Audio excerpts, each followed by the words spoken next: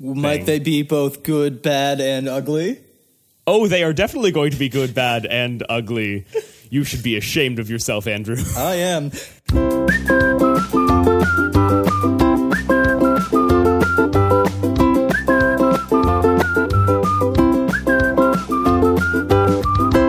Hello and welcome to The Launch Sequence, your comedy podcast about adulting, millennials, and the life of an ex-college student. I'm Andrew Olson, and I'm joined by my co-host, Micah Anthony. Good morning, afternoon, evening, ungodly hour of the night, or whenever you are listening to this podcast. With vacations behind us, we're glad to be moving back into our regular recording schedule for the rest of the summer. On this episode of the podcast, we successfully bridge the generational divide, solve problems facing millennials, and reference movies that came out 10 years ago. Before we get into the meat of the show, it's time for the 10-second check-in. Micah, because social media has conditioned us with shorter attention spans, you only have 10 seconds to tell me about your week. Ready? Set? Go. So I spend a lot of time working. I'm working as a teacher, and that takes a lot of work and a lot of energy. I also have, I'm working on building up my social circle here at home. Stop. And, all right, Andrew, because the universe is vast and life is fleeting, you only have 10 seconds to tell me about your week. Ready? Go. Well, I just got back from France trip with the family, which was quite lovely. It was celebrating my brother's graduation. I'm currently doing job search here, which means a lot of drop-down menus and filling out my resume 50 times. Stop. All right.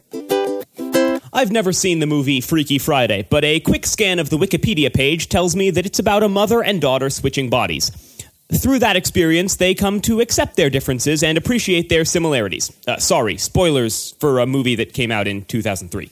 So we asked our listeners what adults waking up as the younger generation would need to know. Well, pull out a notepad and your best back-in-my-day voice and prepare for a segment we're calling Freaky Friday 2018. So one of the first things that people were talking about was the different culture of different social media sites. Andrew, what do you think about that? Facebook is your political beliefs, your grandmother's photos, and your job coupon links. Also, like announcements of life events, like, graduation, engagement, getting married, we're going to have a kid, etc. Also, Facebook Messenger is used as a group chat thing for a lot of young people. Oh, yeah. All right, Instagram. Pictures of your avocado toast, also your cat, occasionally your significant other, and if you're really famous and hip with the kids, also your job. Yeah, pretty good. People tend to use Instagram more for their own personal friend group as kind of a, hey, yo, this is what my day looks like, met my friend, isn't life awesome? Yeah. Snapchat, Andrew. It was big in middle school. I'm not sure if it's still big. Send pictures of you making silly faces to your friend. Maintain your Snapchat streak with your best friend so that you can announce to the world that you've snapped each other for 700 days straight or something like that. Twitter. If you're a journalist, you follow the president, and celebrities, if you're a content creator, that's where you engage with your fans. If you're egomaniacal, that's where you post all about your life and expect people to follow you. Yeah, that's pretty good. I miss when Twitter was limited to 140 characters because it forced people to think about, the word. It forced people to be concise, and I really liked that. All right. Micah, how do people use Tumblr? Tumblr is the place you go for incredibly specific content. So if you want to see people draw fan art of Disney characters in 1920s Paris, you find that on Tumblr. If you want a blog about Artemis Fowl and musicals from the 1990s onward, you will find it on Tumblr. It's also, with Twitter, I think, being second, it's probably the most politically liberal digital space that has any real significance in people's lives. All right, Reddit.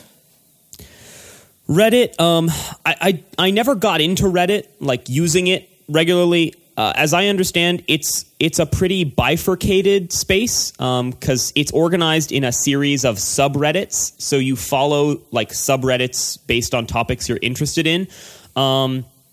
And some of those can be really toxic and not fun online places. And some of them, as I understand, are very wholesome and uplifting. But the draw of Reddit, as people have recommended it to me, is that the community upvotes on things they like. So the stuff that the most people like ends up at the top of your feed. So it's curated so that you see the stuff that people generally agree is the best content. Specific communities from gaming to board games or science will also have specific Reddits where you can find kind of up-to-date news, guides, helpful tips. I'm sure there's a how to fix washing machines Reddit. There's a Reddit for everything. It bills itself as, the front page of the internet or something like that? Yeah, I think so. Well, word of advice from our friend and listener Jordan. The world is a lot larger than when our parents' generation were younger, in that the internet has given individuals like unlimited access to some extent of all of the information that humanity has ever recorded, and that really changes how we experience the world and the amount of kinship or connectivity or emotional weight we put on events, people, places, issues that aren't in my immediate geographic location, but are in my location in the curated areas of cyberspace that I consistently go to. Yeah, one of the things that I say rather frequently, especially true in this day and age, information is cheap. It's what you do with that information that has value. We can access any information we want. So the question then becomes, how do you analyze that information? What do you do with it now that you have it? Yeah, and how you filter it is also an increasingly important question. Yes, absolutely. All right, Micah. What is the correct usage of hashtags? So there's really two ways you use hashtags, right? There's the original use. Hashtags were created as a way of sorting content on the internet. So hashtags are a searchable way you can find content all related to the same thing. So, for example, someone who posts cooking tips online can tag them using, hashtag cooking tips or something like that. And then someone looking for cooking tips can search for that hashtag and see all of the posts with that hashtag. So it's a way of making sorted, searchable content on the internet.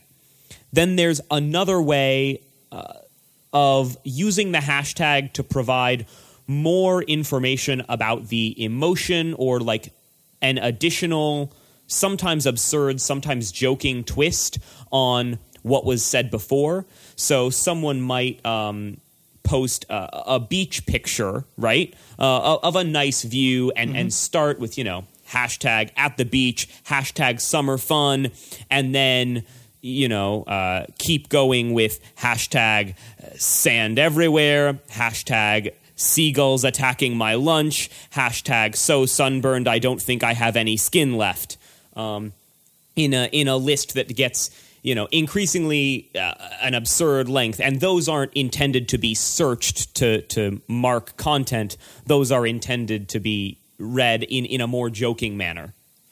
Yes, and if it's effectively either I think you're right. I think you got it. It's either to say this post is part of a longer conversation on the internet about, hashtag 2018 election or, hashtag, adulting victories.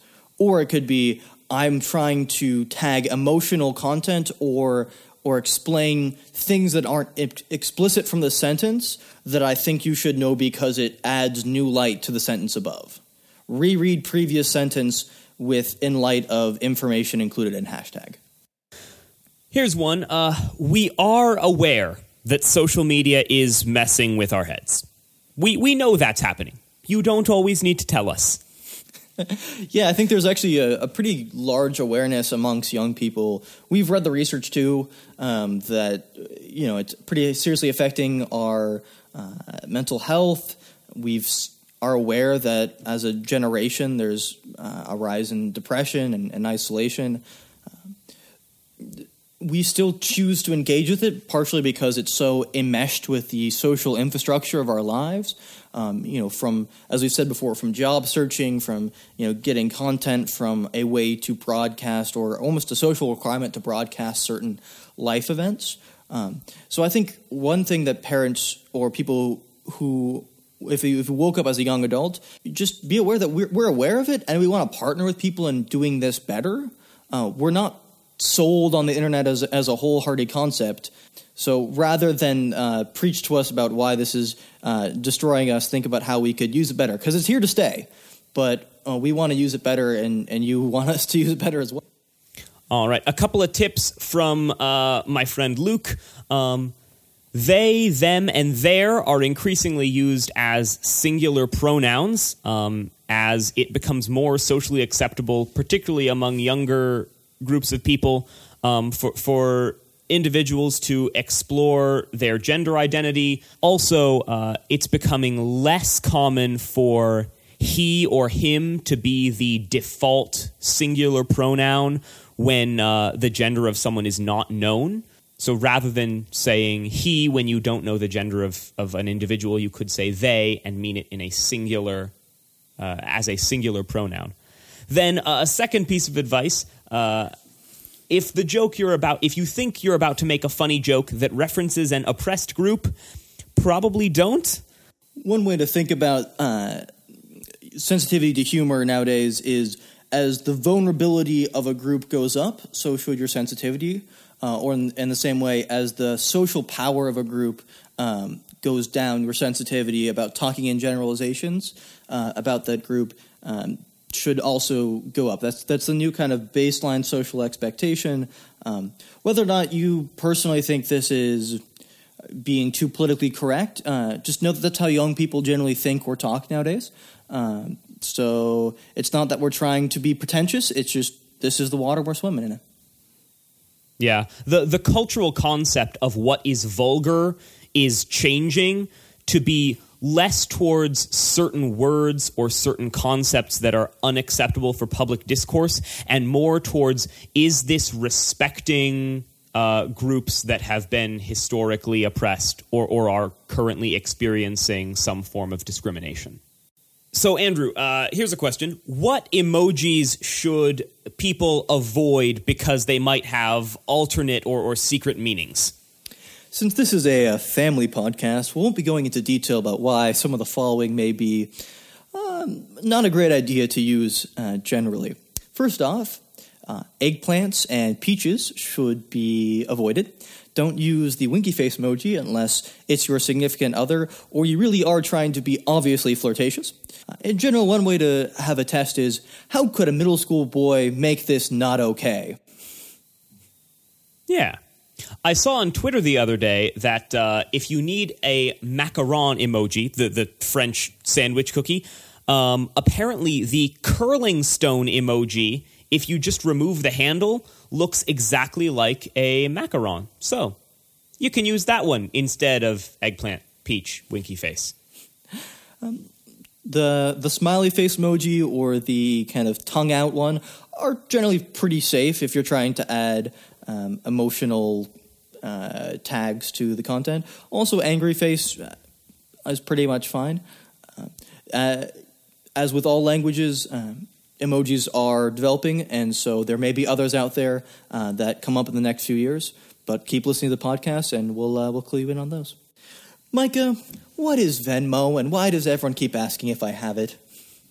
Venmo is an incredibly convenient way of paying your friends money without needing to have cash on hand. Younger generations are increasingly carrying less cash and using forms of digital currency. So Venmo is an app. You connect it to your bank account, and then you can use it to send and receive money. It's really convenient for, like, splitting the check with your friends after a meal. One person pays, and then everyone else can Venmo them the proper amount. So it's a way of sending and receiving money without needing to carry cash. Well, Micah, we've been graduates for 8 weeks now, which means I think we're definitely qualified to talk about all the complexities of young adult life after college. Oh, definitely. Some of it's great, some of it's not, but whatever it is, we are right in the middle of it. So we thought we'd share with you the pros and cons of the post-college experience. Welcome to a segment we're calling The Good, the Bad, and the Ugly. All right, Micah, what is the good, bad, and ugly of summer jobs or internship?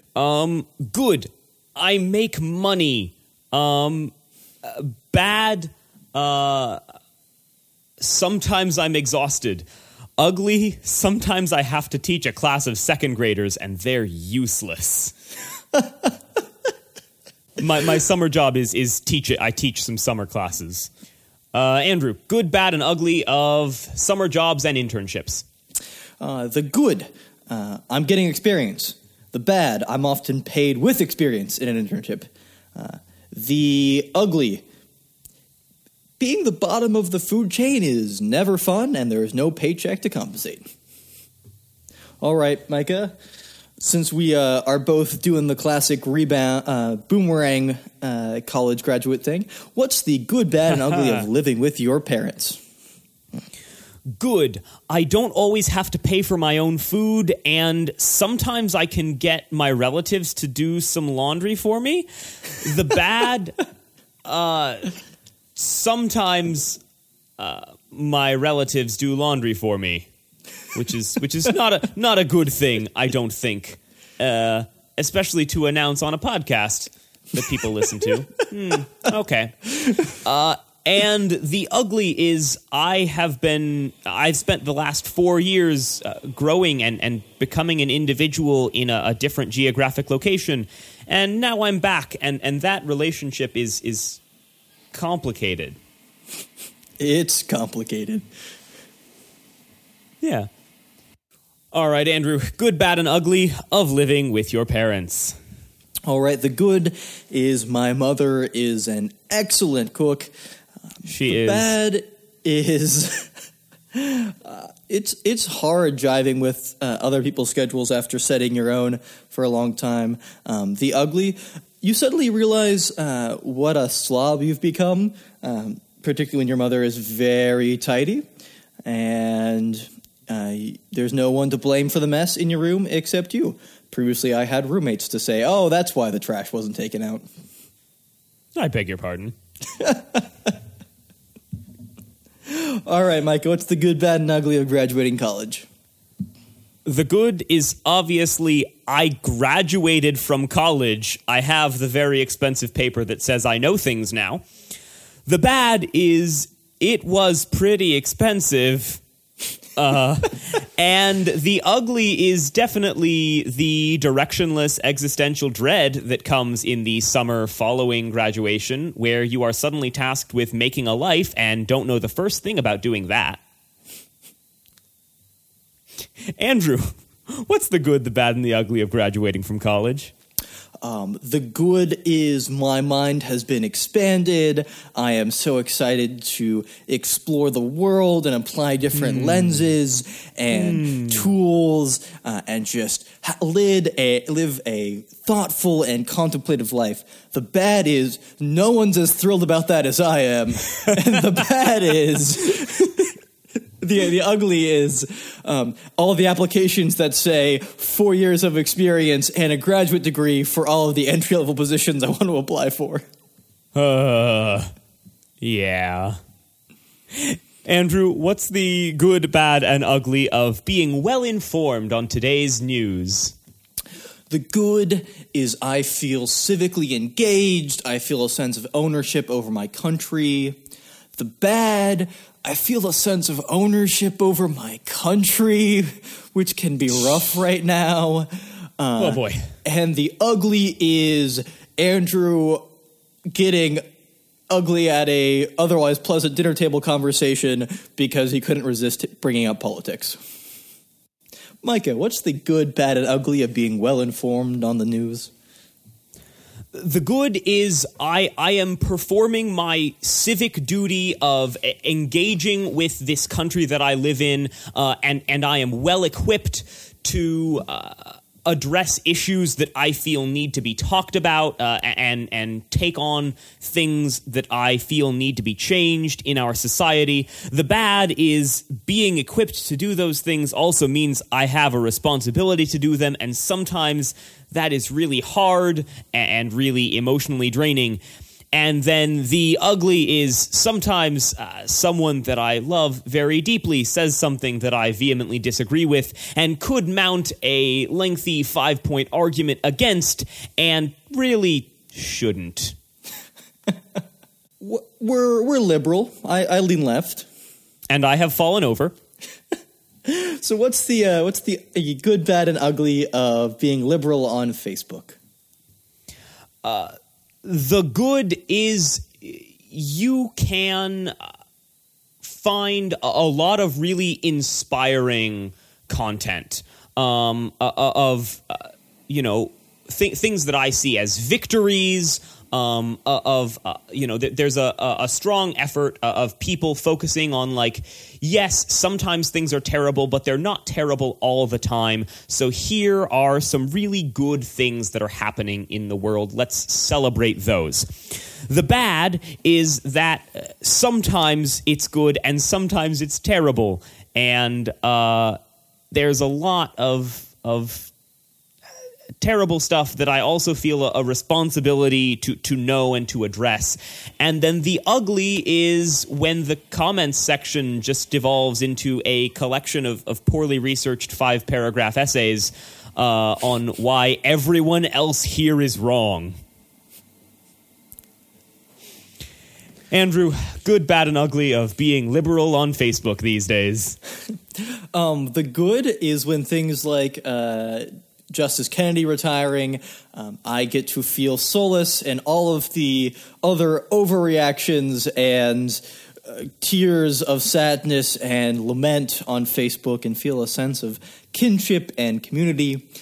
The bad is, while I do have a number of conservative friends and people I still follow on Facebook, in general, this really only reinforces those previous things, I believe. And the ugly, the ugly is the existential and universal theme of us talking past each other, and for all of the connectiveness and agreement I can find on Facebook with those I agree with, it ultimately isn't changing the conversation and only brings me a sense of emotional solace without addressing the underlying issues. So yeah, there's that. All right. That was a little dark. Hey, Mark, cue the transition music. Every podcast needs some sponsors, and since we're the one podcast Squarespace hasn't sponsored yet, this episode was sponsored by... Explaining generational change. It's complicated? This episode was also sponsored by the word existential, because if the two of us can make a conversation go in a conceptual direction about humanity, we will. Well, thank you for listening to us while researching the going price for pet koalas, going over your jazzercise routine, or whatever more meaningful task you combine with this podcast. We would love suggestions for poem titles, questions, and our advice segments. Please send your suggestions to our team at thelaunchsequencepodcast@gmail.com. Find us on Facebook or hit us up on Twitter at LaunchSeqPod. That's Launch SEQ Pod. If you're enjoying the podcast, don't forget to leave us a review on Apple Podcast and Stitcher. It's great because you get to tell us what you like, and it helps us reach new listeners.